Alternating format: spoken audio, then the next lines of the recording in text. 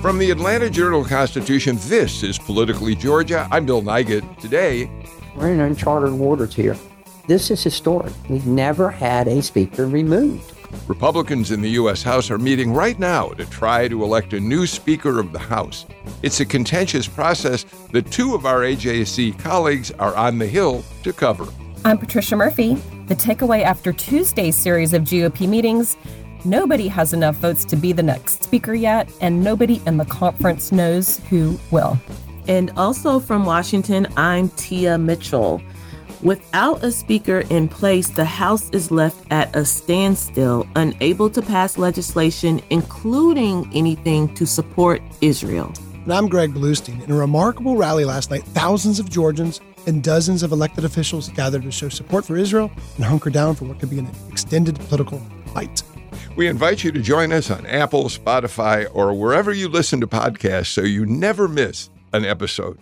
This is Politically Georgia from the Atlanta Journal-Constitution. In Atlanta, one voice has stood out for over 4 decades. An AJC original, The Monica Pearson Show. Let's talk about how you got to ESPN. Revealing interviews. You are known as America's doctor, but I want to know who you were before that. When you have a different name, you have different color skin, it can be tough. With Atlanta's most famous faces as you've never seen them before. I'm telling my story. This is the American dream. The Monica Pearson Show, streaming now on AJC.com. Hip-hop is a product of black people. It's a product of black song and celebration. The Atlanta Journal-Constitution presents hip-hop's most pulled elements are pulled from the South. A Southern hip-hop story. We always go back to that moment of the Source Awards. Everybody wants your rhythm, but they don't want your blues. The biggest names in hip-hop. Atlanta is still the mecca for hip-hop. 50 years. No one can deny one film. The power of the South now. The South got something to say. Streaming now at ajc.com/hiphop. We're covering some significant developing stories today in both Washington, here in Atlanta, and in the Middle East. Patricia Murphy and Tia Mitchell are both live up on the Hill in Washington right now, where Republicans are trying to get through the controversies, the fights, and elect a new Speaker of the House. We're going to hear from them in just a minute. And in the meantime, as the war in Israel against Hamas unfolds, there was a major rally in Sandy Springs last night where as many as 4,000 people showed up to show their solidarity with Israel. One of them was Rabbi Mark Goodman. You have no idea how touching and reassuring it is to the Jewish community just to know that we're not alone. Greg Bluestein, you're here in the studio with me today. You were at the rally last night. It was apparently a remarkable event. Yeah, it was really touching. It was emotional. It was amazing to see 4,000 or so people gather at City Springs in the heart of Sandy Springs, really in the heart of Atlanta's Jewish community, to show unity and support with Israel. It wasn't just Jewish leaders, although there's many of them. I saw a diverse coalition of political leaders, of community leaders, of clergy, Christian, Islamic, Jewish, of course, all show a sign of support. There's going to be a long battle ahead, right? And that was the underlying message from all the leaders, that it's going to be a long, brutal, bloody fight in Israel. And they were asking this community to show support for the long haul. Yeah, we're going to talk about that in much more depth a little bit later in our podcast. But in the meantime, Patricia and Tia are up on the Hill right now, where, if they're on schedule, members of the Republican conference should be behind closed doors right now, trying to decide on who the next Speaker of the House will be. Patricia, Tia? I'll start. It's almost like yes and no. Like, yes, at some point today, they are supposed to take a secret ballot vote.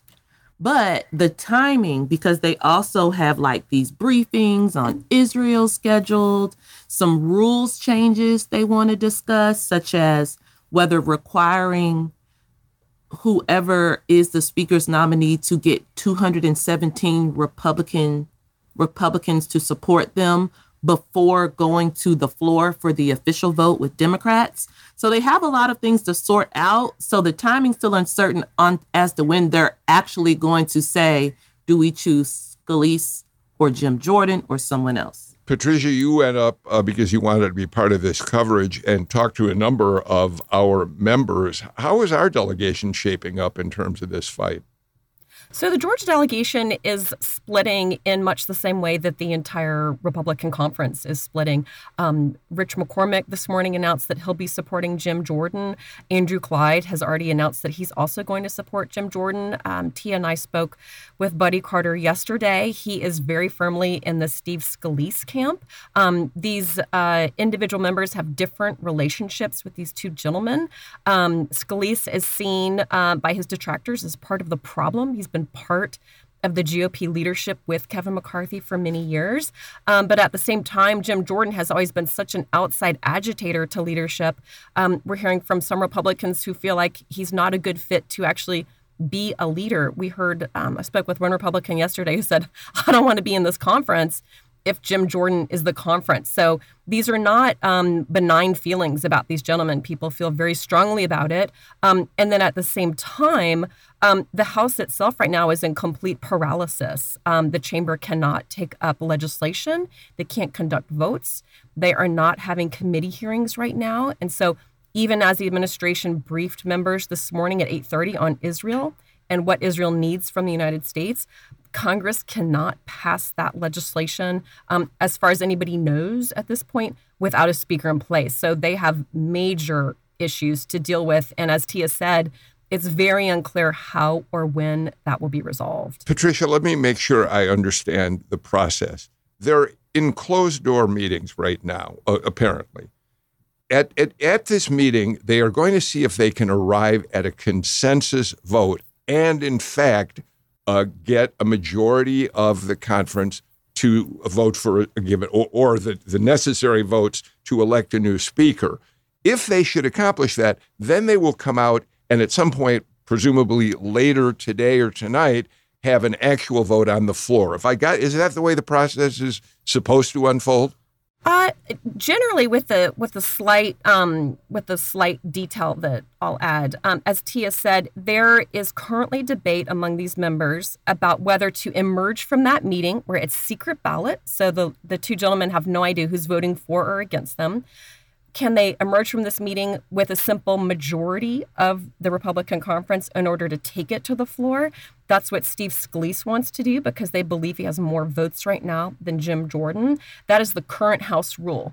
There is another group of Republicans who wants to change the House rule this morning, or the conference rule, rather. They want to change the conference rule that you have to get to 217 before you take it to the floor. They want that level of visible support behind one of these two gentlemen because they don't want what they all agree was, in their words, a clown show with Kevin McCarthy. Going to 15 votes, it just demonstrated the lack of support that McCarthy had. Everybody knew who his problems were going to be. It was no secret. Many Republicans want to get that done in private before they sort of take their laundry to the House floor. They want to get the laundry clean and folded first. Tia, you've been watching this day in and day out, and I think you're somewhat pessimistic about the ability of the conference to come to a decision today. Well, I'm pessimistic because kind of something that we mentioned yesterday, which is just the simple math of it all. So 217 is a majority of the overall House, which there are 435 seats, but 2 are currently vacant. So 217 right now is a House majority. That's what you need to become Speaker. There are 221 Republicans in the House, which means you need you can only lose 4. And again, we know that McCarthy lost 8. We know what Patricia mentioned. There are some people in swing districts, more moderate Republicans who are very uncomfortable with Jim Jordan being Speaker. Would they be willing to hold their nose if he gets a majority support and say, because in the past, that's what happened. You had an internal election. Whoever got the majority support within the ruling party was then the Speaker candidate, and everyone else was expected to fall in line. Greg, jump in. Will that happen? Oh, I'm sorry, No. Tia. Greg, jump in. Yeah, no, it's going to be really fascinating. It looks like the factions are digging in up there in Washington. You guys are so close to the action up there, but it looks like there could be a drawn-out fight with no House leader for the foreseeable future, at least for a few days. And Patricia, what I'm curious is, Tia's been covering this for a while. You're kind of a fresher perspective just coming in. Of course, you've been following this. What was it like yesterday and early this morning going around the halls of Capitol? What's the atmosphere like there with all this gridlock? Well, it's wild. The atmosphere of Congress generally is like a school during summer vacation. There were very few people on the Hill yesterday. There is no work of the country to conduct until there's a speaker. Now go behind these closed door meetings, and it is a frenzied effort among Republicans to get a speaker in place and start to work through these hugely important issues, especially Israel. But that pressure from the Israeli war is not making people come off of where they want these speakers to be. And a quick wild card, some of these members still want Kevin McCarthy. Some of these members I spoke with this morning are talking about a third candidate we're not talking about right now. So it feels like they're really far from a resolution. Patricia, you mentioned that you and Tia talked to Buddy Carter yesterday. And in fact, Buddy Carter told you that he has some real concerns about the paralysis in the House, especially because of the Israeli war going on right now. Let's listen. I am concerned about that because Israel needs our help now. And that should be an impetus for us to get something done and for us to get a speaker as soon as possible. Greg, it's not only a matter of whether or not the House will come together if a new appropriation is needed for Israel, although the administration claims they have a lot of money in the pipeline that already will go to Israel. But there's also something around the ability of the House to come together and say that we're a united front and give moral support to the war against Hamas. Exactly. And to show the U.S. rivals, anyone who might overseas be looking to pick at America's vulnerabilities right now, to show that there is a united front, that there is a governing body, because we know that nothing substantial can get done in Washington without some sort of House leader right now. And that's the tricky situation that the U.S. is in right now. Patricia, is anybody talking about Kevin McCarthy? McCarthy, as we know, held this news conference on Monday in which he sort of went to the same podium. He used the speaker. He kind of sounded as if he was still the speaker in the way he talked about what he wants to accomplish in terms of the war that's now underway. Is there buzz about him at all coming back? Oh, excuse me, Bill. Last night, Kevin McCarthy held a massive gaggle with reporters for, Tia, was it 15 or 20 minutes? He was talking about American leadership. He was talking about we'll leave no American behind. He was speaking like he is the speaker. It was very bizarre. It was bizarre. And then at some point, to make it even more bizarre, the interim speaker had to squeeze behind McCarthy to get to the meeting room because McCarthy was holding court with so many journalists. We're all thirsty for interviews because over 100 journalists, wouldn't you agree, Patricia, were there in the hallway? Yes. At least 100. And so you have the former speaker acting like he's still speaker, the interim speaker just trying to get to the room and having to squeeze by. Well, okay, given all that, is there going to be an effort among all of those who supported him and were so angry at the 8 who voted him out to try to get McCarthy back into this, to give him the speaker's gavel, Patricia? Bill, it's those 8 votes. It's those 8 no votes. None of them is willing to come off of that. They all had their reasons for saying no to McCarthy in the first place. One of whom, Tim Burchett from Tennessee, said, look, I voted for the guy 15 times, and I'm a no. I need somebody new. So we've not heard from a single one of the 8 who they're going to support, although many of them, except Nancy Mace, are staying mum because I think they're looking to extract some more promises from whoever it might be. I'm curious, Tia, getting to the nitty-gritty politics of it all, who in the Georgia delegation stands to gain if Kevin McCarthy comes back, if it's Steve Scalise, if it's Jim Jordan? So, of course, if Kevin McCarthy comes back, probably the person who has the most to gain is Representative Marjorie Taylor Greene, because she was so aligned with him. He really helped elevate her, gave her some plum committee positions. he kind of treated her the way I think that the Nancy Maces and the Matt Gaetzes of the world wanted to be treated. And they turned on McCarthy in part because they didn't feel like he welcomed them the way that he welcomed Marjorie Taylor Greene. That being said, we talked on background with an MTG source, Patricia and I did, who said, she's cordial with Scalise, but she has a better relationship with Jim Jordan. But Marjorie Taylor Greene has not endorsed one way or another with either of those candidates. Drew Ferguson, for example, is very aligned with Steve Scalise, was his deputy whip when he was whip the last Congress. So we could expect if Scalise, for example, were to emerge as Speaker, Drew Ferguson would probably get some benefit from that. If Jim Jordan were to emerge, you would think Andrew Clyde, who was the first Georgia lawmaker to endorse Jim Jordan. Andrew Clyde is in the House Freedom Caucus with Jim Jordan. Perhaps Andrew Clyde could get a boost under Jim Jordan's speakership. So, Greg, what's fascinating about this, of course, is Tia mentions Marjorie Taylor Greene was allied so closely with Kevin McCarthy. And we all agreed back when McCarthy was having such a difficult time getting elected as Speaker that she made a very savvy move to endorse him and then become one of his closest allies in the House. And it moved her from being the object of ridicule as a far-right outsider to being a significant power in the House. But it strikes me, just in thinking about her alone, she has a brand new calculation to figure out in terms of how she might retain that power that she got under McCarthy. Yeah, under Speaker McCarthy, she goes from pariah to power broker, right? Key committee posts that she had been stripped of, just a year or so earlier, a real pivotal role in some of the key decisions that House leadership made.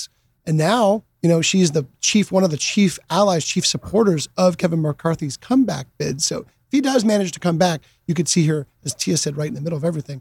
But another new speaker would not necessarily put her at the center of everything, especially perhaps if it's Jim Jordan. You guys can elaborate on that. But, Marjorie Taylor Greene bolts from the House Freedom Caucus, is not as closely allied with some of Jim Jordan's chief deputies as others in the Georgia caucus. Yeah, although it's important to know that when the Freedom Caucus was voting to oust Greene, Jim Jordan was one of her defenders in that process and said, I really don't think that this group should take this step against Greene. So he was never one of the people looking to get rid of her. And I'm sure she remembers that as well. Patricia, you covered the Hill for a long time. And before you covered it as a journalist, you worked on the Hill for Max Cleland, before that for Sam Nunn. Now you're back up there. You obviously make occasional trips up there. But I am curious, as you got up there yesterday and started wandering through the halls looking for people to talk to, how different does the Congress feel, the House particularly, to you today than it did back in the day when you were there all the time and regular order was typical, where there was some comedy among men? How different does it feel now up there? It really feels very different. And even members of the House and staffers will say, I don't recognize what's happening right now. This moment in time where the House caucus cannot pick a speaker and has deposed their old speaker without a plan to go forward is something nobody recognizes. This is the place where there are giants of leadership. There was Tip O'Neill, there's Nancy Pelosi, even John Boehner was so beloved by so many members of his caucus. This is just not how the Hill operates, especially the House side. It typically invests so much power in the speaker that this never would have happened to so many others. And even somebody like Newt Gingrich truly was the leader of that caucus. He had his detractors, but he led them. They felt like he was leading them into battle. And this feels like a headless giant right now. And there's immense anxiety within the Republican caucus. They know this looks bad, and they're very worried they can't get their act together. And they're extremely worried about the fate of Israel as all of this is spiraling out of control. Yeah, Tia, before we have to move on, let's talk about that just briefly. Greg referred to it, but Israel is in crisis right now. And the support of our elected officials in Washington is more crucial than ever before, and yet you're pessimistic that we're going to be able to find a solution. They'll find a way to get a speaker in place and try to establish some unity around the support for Israel. Yeah, we two things. As mentioned earlier, there was a classified briefing this morning. I'm already seeing on social media posts about lawmakers looking so emotional and just disturbed coming out of that briefing as we record right now.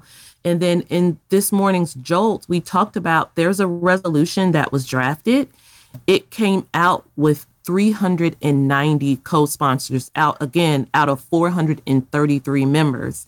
And that's a feat that was established over a holiday weekend. For example, Marjorie Taylor Greene wasn't one of the 390, but her office says, yeah, she's going to sign it. So you're talking about a resolution with overwhelming bipartisan support that cannot be brought to the floor. And this is the resolution, showing support for Israel and condemning Hamas. The White House says it has some flexibility to send some resources, but to get some real money appropriated will require an act of Congress. You cannot do that without a House Speaker. So, Greg, let's add one other element to all of this. We know that among Republicans, the effort to stop funding Ukraine, to stop sending new monies to Ukraine, has gained momentum. It went from being kind of an outsider, right-wing demand, and now it is more mainstream than ever before. In the meantime, the White House is hoping to couple aid to Israel to aid to Ukraine. And I can only imagine that as the speaker candidates, Scalise and Jordan, talk to their members, they're talking about what they do about Ukraine, whether they even bring to the floor a vote that would couple aid to Ukraine and to Israel. I think this initiative will really, if it goes forward, really test the bounds of the U.S. alliance with Israel, and that firm commitment where we have bipartisan from Republicans and Democrats towards Israel's security, because while most Republicans are offering unequivocal support for Israel right now in a way that they haven't with Ukraine, if this drags on or if this is coupled with Ukrainian aid, like some Republicans and some Democrats want it to be, it will really test the bounds of that strength. All right. Patricia and Tia, you have a big day in store for you up there. I know you're both going to be watching it closely. Should I assume? I don't even think I have to assume. As things develop, you'll be filing on AJC.com. Patricia, we look forward to what you reported on, and Tia as well. And we're going to let you go so you can get back up there to stake out the meeting of the Republican conference. But thank you so much for spending time with us on Politically Georgia today. This is Politically Georgia from the Atlanta Journal-Constitution. Donald Trump has been indicted in Atlanta. We have so many court dockets to follow, but we haven't really seen anything yet. The Atlanta Journal-Constitution has covered every moment of this historic case. I've been writing about this investigation for 2.5 years. Our team is led by reporters Bill Rankin and Tamar Hallerman. Follow our coverage on AJC.com and listen to new in-depth episodes of the award-winning podcast, Breakdown, the Trump Indictment, only from the Atlanta Journal-Constitution. Welcome back to Politically Georgia. We think that the Morning Jolt newsletter sets the stakes and the agenda in Georgia politics, and you can get it in your inbox every morning if you're a subscriber to the Atlanta Journal-Constitution. You can join the community right now by going to subscribe.ajc.com/podcast. You'll get 6 months of unlimited digital access for just 99 cents. So go to subscribe.ajc.com/podcast so you'll always know what's really going on.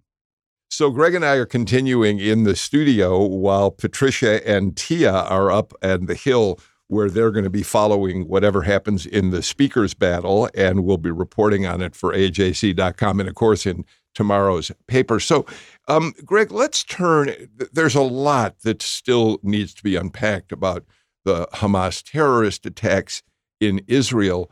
and how Israel is responding, how the world is rallying to support Israel for the most part. But why don't we start with the local angle on this? Last night in Sandy Springs, there was a rally, a solidarity rally. You were there. Some 4,000 people was the estimate that showed up to say they stand with Israel. Talk about what that experience was like. Yeah, 4,000 people on short notice. They packed City Springs Theater. They packed an overflow theater. They packed the lawn outside. Diverse crowd, many familiar faces, but many unfamiliar faces. And just the scene of dozens of elected officials, Democrats, Republicans, nonpartisan officials who were all there to show their support. But again, the underlying message was hunker down, because right now it's top of mind. It's sort of easier to support Israel right now because of the atrocities that happened in southern Israel with the shock Hamas invasion over the weekend. But it's going to be a long and grueling war ahead for Israel. They're making preparations for what could be a ground invasion of Gaza that will not be pretty. And a lot of civilians will lose their lives. And there will be a lot of unintended casualties from non-militants. And the message was, hey, Israel's got the right to defend its sovereign territory. Rusty Paul, the mayor of Sandy Springs, a Republican official, got, I think, the loudest applause of anyone, it seemed, for just saying Israel's got, I'm paraphrasing here, but Israel has the right to fight evil. And the only way to fight evil is to end evil. Yeah.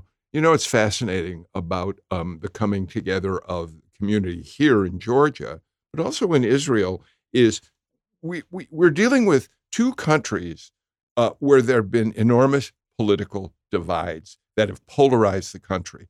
In Israel, of course, Benjamin Netanyahu's decision to form a government with the farthest right numbers of the Israeli leadership to try to cut back on the powers of the Israeli Supreme Court led to enormous upheaval in the country. I mean, thousands of thousands, tens of thousands of Israelis marching in the streets opposing Netanyahu, members of the military saying they did not want to continue their duty because of what Netanyahu was trying to do. And yet, we now know that just a little while ago, a bulletin moved saying that the Israelis have come together. Knesset has said, yes, we will form a unity government to attack this horrendous terrorist assault on our country. And here in Georgia, as well as much of the United States, the Jewish community has had a big divide too in terms of Israel. There are those who have been staunch supporters of Israel at all costs, no matter what Benjamin Netanyahu has done in terms of moving further to the right. And as you know, there have been parts of the Jewish community that have been very upset that the country has not done more to support democracy under Netanyahu, and who feel that the Palestinians have not been treated fairly. And yet now we have a coming together here as well. Yeah, and look, that frustration with Israeli policies hasn't gone away, right, either in Israel or here in the U.S. There's still plenty of reasons for Benjamin Netanyahu's critics to bring up their frustration and outrage with his policies. But right now, the sentiment is that Israel is facing an existential crisis right now, right? At least attacks from Gaza at the minimum, but perhaps a multiple front war. Lebanon, Syria, there's already been flare-ups on the borders in the north, of course, in the West Bank. There's concerns, and there's thousands of soldiers stationed in that area. And so Israel is facing a threat to its right to exist by a terrorist group that wants to obliterate Israel from the map in Hamas. And so you saw that unity government being formed just this morning with Benny Gantz, who is the top rival to Benjamin Netanyahu, agreeing. And this is a hallmark, Bill, of Israeli politics. Because it's such a small country and because it had been surrounded by rivals, adversaries, and enemies over the years, these unity governments have cropped up in times of crisis. But that's not to say that Benjamin Netanyahu's going to be in the clear going forward. I mean, Israel, another hallmark of Israeli politics is after the threat is gone, is doing a very detailed inquiry into what went wrong, what policies went wrong, and holding those politicians accountable for what went wrong. Well, I think there are also some concerns. I've been reading various opinion writers this morning on this, that initially, because the horrific nature of the Hamas attacks is still being exposed, we're still seeing new videos and photographs of awful situations in which Israelis were murdered, gunned down in the street. We're seeing the kidnapped victims being carted away in golf carts and the like. So right now, the sympathy is with Israel. But as Israel launches an increasing offensive against Gaza, and if IDF forces decide to move in on the ground, there are people who are concerned that sympathy might shift a bit. That in fact, suddenly the people who are not as strong on Israel as they are right now might begin to feel that the Palestinians are now victims as well. And that's a real concern moving forward. You're right, Bill. I mean, my kids have gotten a text warning them not to go on social media out of concern that Hamas could live stream horrible things that they might be doing to these hostages, these Israeli hostages that have been taken, at least 150 or so, that have been taken into captivity into Gaza. But you're right. If this ends up in a block-by-block urban war, there's almost no way that you can avoid civilian casualties, especially when a lot of the Hamas infrastructure overlaps with civilian infrastructure, with hospitals and mosques and public buildings in such a densely populated area. And this is why Israel has tried to avoid a ground war, try to contain Gaza and Hamas rather than reoccupy it, like had been, there used to be Israeli settlements in Gaza, right? Yeah. The army had multiple bases and installations within the Gaza Strip until about 20 years ago. Let me read, if you don't mind, something that Thomas Friedman wrote in the New York Times this morning. And I think people who have followed Friedman know that he's been for decades one of the leading authorities on the Middle East. And here's what he said in his column this morning, in which basically the headline is, "This is a time when Israel must be very, very smart." And just a piece of his column, he says, "I hope that President Biden is asking Israel to ask itself this question as it considers what to do next in Gaza. What do my worst enemies want me to do, and how can I do just the opposite? What Israel's worst enemies, Hamas and Iran, want is for Israel to invade Gaza and to get enmeshed in a strategic overreach that would make America's entanglement in Fallujah look like a children's birthday party." So he's pointing out the same thing we're talking about now. It may seem, obvious that what Netanyahu says we're going to wipe out Hamas would do is obliterate Gaza. But that is what Friedman says is the worst possible outcome. It turns the world's opinion again away from the Israelis. Yeah, look, this is happening with the backdrop of Israeli-backed efforts to normalize relations with Saudi Arabia, one of the biggest powers in the Middle East that the U.S. is urging. And it'll be very hard to continue those talks with these scenes of horrific scenes on the streets of Gaza and in southern Israel. And that's the goal, I think, for Hamas right now, is to destabilize any sort of talk of normalizing relations between Saudi Arabia and the U.S., in Israel, in the Middle East right now. But also, look, there was talk for a long time about Israel's occupation of southern Lebanon as being Israel's Vietnam, because it was such a tremendous toll on lives and resources in the Israeli capital to have its presence in southern Lebanon. And this could make that, and a reoccupation of Gaza could make that look like small potatoes compared to having to send a massive force in for a long-term, occupying a territory with about 2 million people, right? So right now, what we don't know, and what Israel said very little about, was what their long-term goal is going forward. Is it regime change? Is it just calculated strikes to take out Hamas leadership? Is it something more lasting? Either way, though, we know it's going to be a tremendous toll on the Israeli government, on the Israeli people. And what the Israeli leaders are asking for in the U.S. right now is to keep that in mind as these horrific images keep on coming out, that Israel's battling for its sovereignty, it's battling for its national security. You and I have both had experiences in Israel that relate to politics, you more recently than I, and I want to start by asking you about that. You were in Israel with Governor Kemp just a few months ago, and one of the reasons Governor Kemp was there was because we have great commercial interests in Israel and they with us. Talk a little bit about that visit and what it said about the relationship of Georgia to Israel. You're right. There are deep ties between Georgia business and Israeli business. It is not one of the top importers or exporters of Georgia products. It's sort of more of a bit player.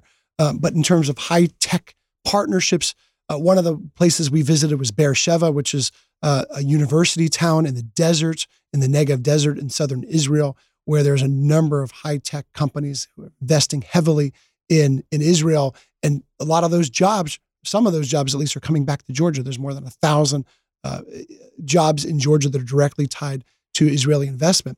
But really, it's also the religious and spiritual connection. That was Governor Kemp's first trip to Israel. I could see, it was my fourth. I'd been there multiple times before, but I could see the deep visceral connection that someone who is an evangelical Christian had when he visited some of the holiest sites, of course, not just in Judaism, but in Christianity too, going up to northern Israel, to Sea of Galilee, to areas where Jesus once walked and once made pilgrimages as well. And that was the sort of question that was put forward to him there, was with Netanyahu as well, when he met with Israeli Prime Minister Benjamin Netanyahu, is where he stood. One of the first questions Netanyahu asked was about the anti-discrimination bill in Georgia that's still pending to make anti-Semitism a hate crime.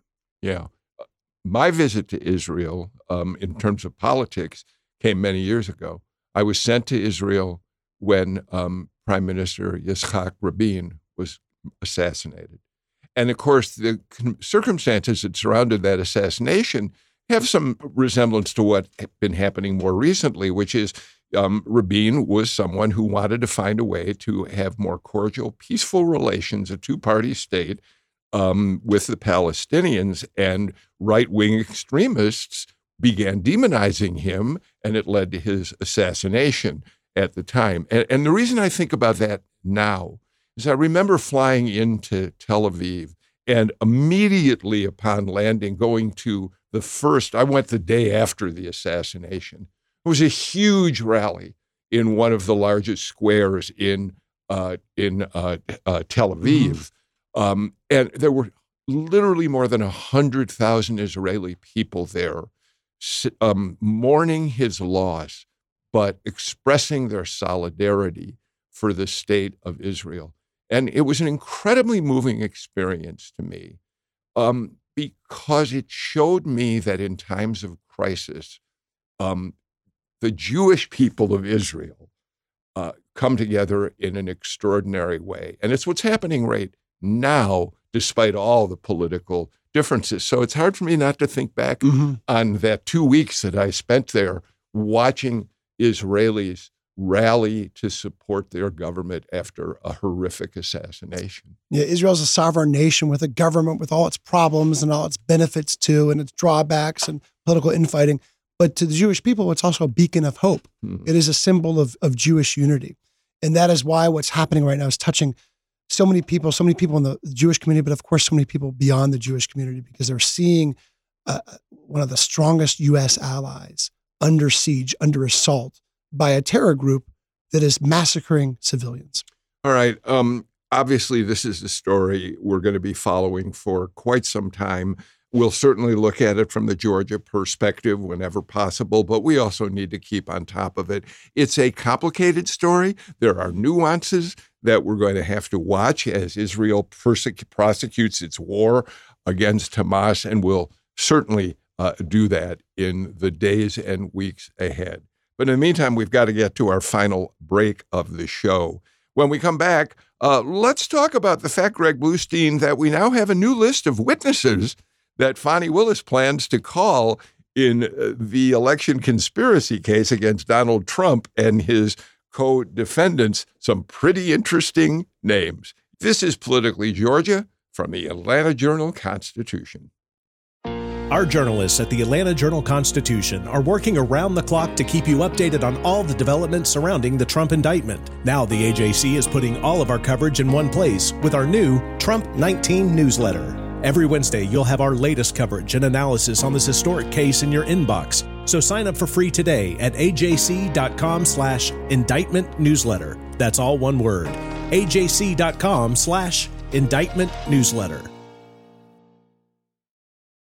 Our colleagues at the Atlanta Journal-Constitution are working around the clock to keep you informed on all the developments in the Fulton County case against Donald Trump.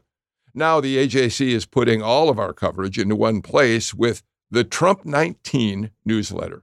Every Wednesday, you'll get our latest coverage and analysis on this historic case in your inbox. Sign up for free today at ajc.com/indictment newsletter. That's one word. ajc.com/indictment newsletter.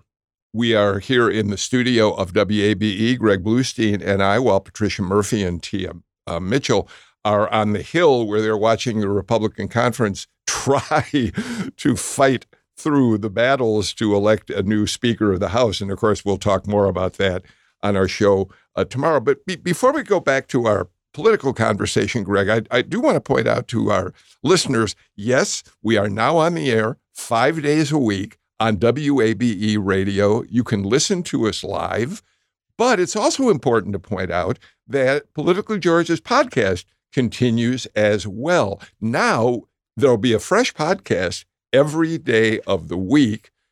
We know that Cheney B, one of the master producers, will have that podcast available within hours after the show ends. So it'll be about as fresh a podcast as you can get, Cheney B. I'm already working on it now. I tell you what. But your political news is still hot and fresh by the time it hits your feed. My point being, you can listen to us live, but you can also get our podcast 5 days a week from whatever platform you get your podcasts.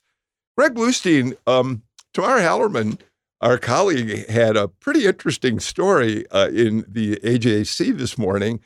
New witnesses that Fani Willis plans to call or hopes to call. These witnesses refused to accept the summons that they got, so now they have to go through a court process to get them. One of them is Alex Jones, one of the masters of media miscommunication and conspiracy theories. Yeah, we can call them lies, too. He built an empire broadcasting lies about, ranging from everything. The government controls the weather, mass shootings staged by actors, all sorts of lies. He lost court cases, very high-profile court cases about those lies. But now he could be a star witness. And we know about this because they have to file basically a court action because they didn't accept service of these subpoenas, because Alex Jones didn't accept service of these subpoenas. They now have to be signed off by a judge because he doesn't live in the state of Georgia. But this really can offer a little hint of where the trial could go, where prosecution's arguments could go. Why Alex Jones? Well, partly because he is a key player in the run-up to the January 6, 2021 insurrection, and there'll be attempts to show that he was involved in the pro-Trump mob that stormed the Capitol, that he was also involved in this legal battle around Donald Trump's baseless efforts to undermine Joe Biden's victory in Georgia, but also that it was an attempt to disrupt and delay the presidential electoral count. So I'm quoting here from what Fani Willis and her prosecutors wrote. Alex Jones will provide evidence to the jury of Kenneth Chesebro's involvement in the conspiracy, including, without limitation, as it relates to his participation in the march on the Capitol on January 6th. Yeah, apparently he was actually marching side by side with Chesebro to the Capitol on January 6th and can provide testimony about that. Yeah, and there will also be some potential testimony about communications between Alex Jones, Chesebro, and others that show a coordinated effort to overturn the 2020 election. And that, of course, goes to the root of Fani Willis's charges, the indictment that shows that she hopes to show a criminal enterprise.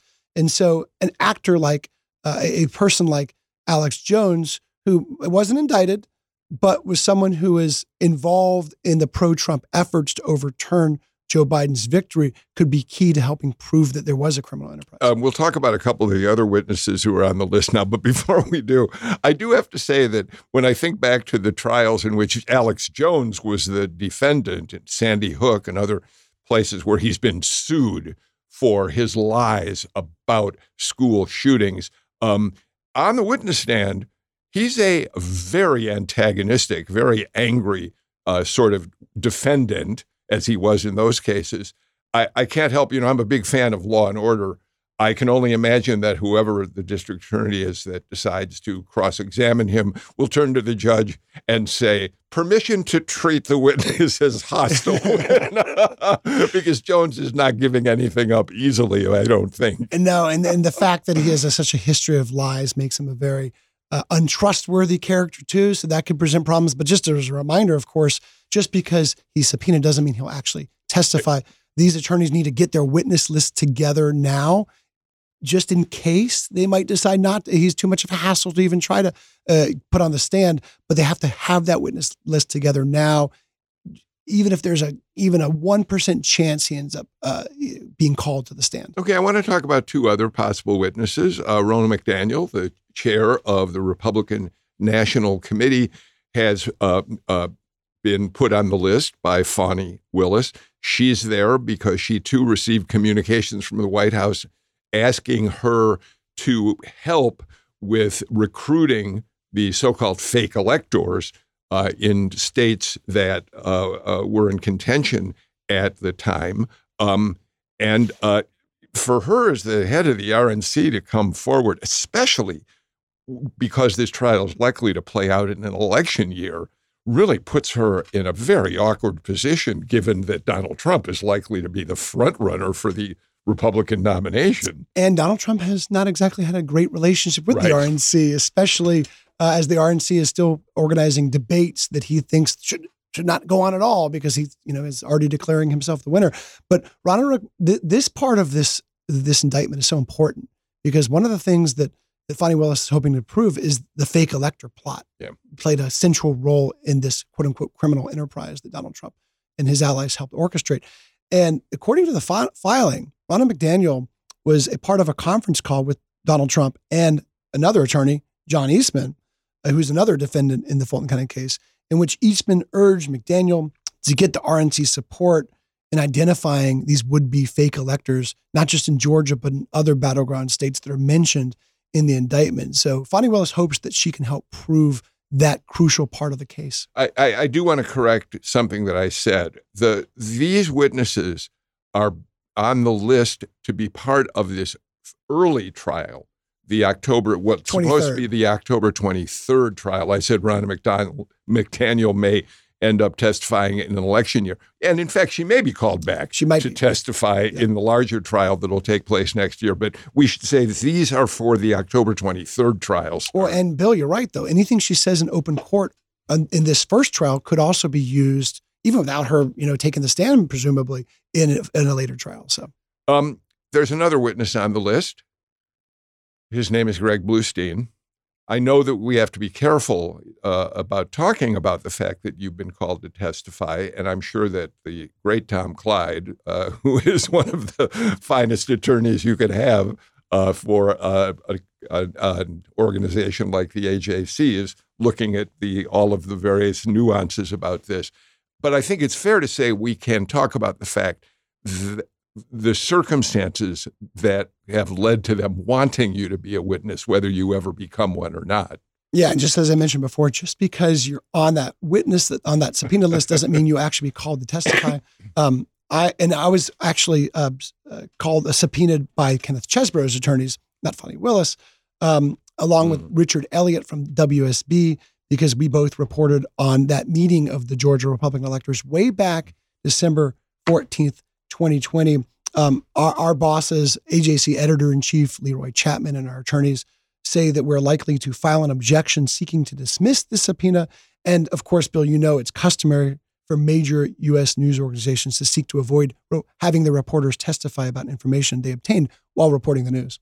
I know you've got to be careful here, but I'm glad you pointed out it's Chesebro's attorneys who have called you to testify because just from my point of view, what you and Richard Elliott witnessed that morning when you happened upon this meeting of so-called fake electors at the state capitol would seem to me to be the sort of thing that a prosecutor would want to have you talk about. I know you got to be careful about that. Yeah, and look, everything we reported that day, I was actually up with the Democrats in the third floor of the Capitol, in the state Senate, covering the Democratic legitimate elector vote, right? And much to my surprise, as I've said many, many times, and I said on Twitter, and I've said in stories and all this stuff, I called up members of the Republican electorate slate and asked them, "Are you guys going to do anything? Is this happening?" And I've quoted several, at least one on the record, and I've talked to multiple of them.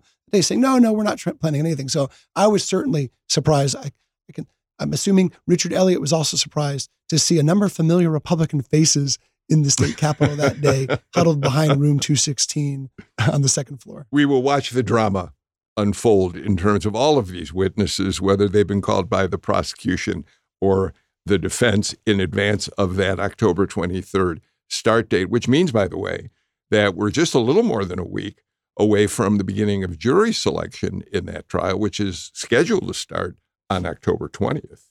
Yeah, and think about what a process this will be, because we're looking at the other, and what could be the longest trial in Fulton County history is the YSL trial against the alleged street gang that is still going on. It's taking months to seat a jury. And I don't know if we still have a single jury seated in that trial. I know we have multiple reporters there following it, but I don't think we have a single juror seated in that trial. So this will be an enormous task at hand, because who doesn't know in Metro Atlanta, Donald Trump or Joe Biden? Who doesn't know at least a little bit of the underlying decisions, discussions that will help shape this trial? All right.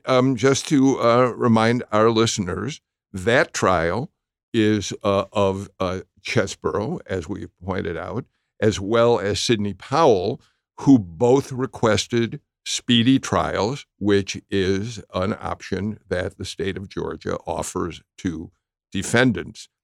We don't expect the larger trial of Trump and how many other defendants still are going to face the trial to happen until sometime next year.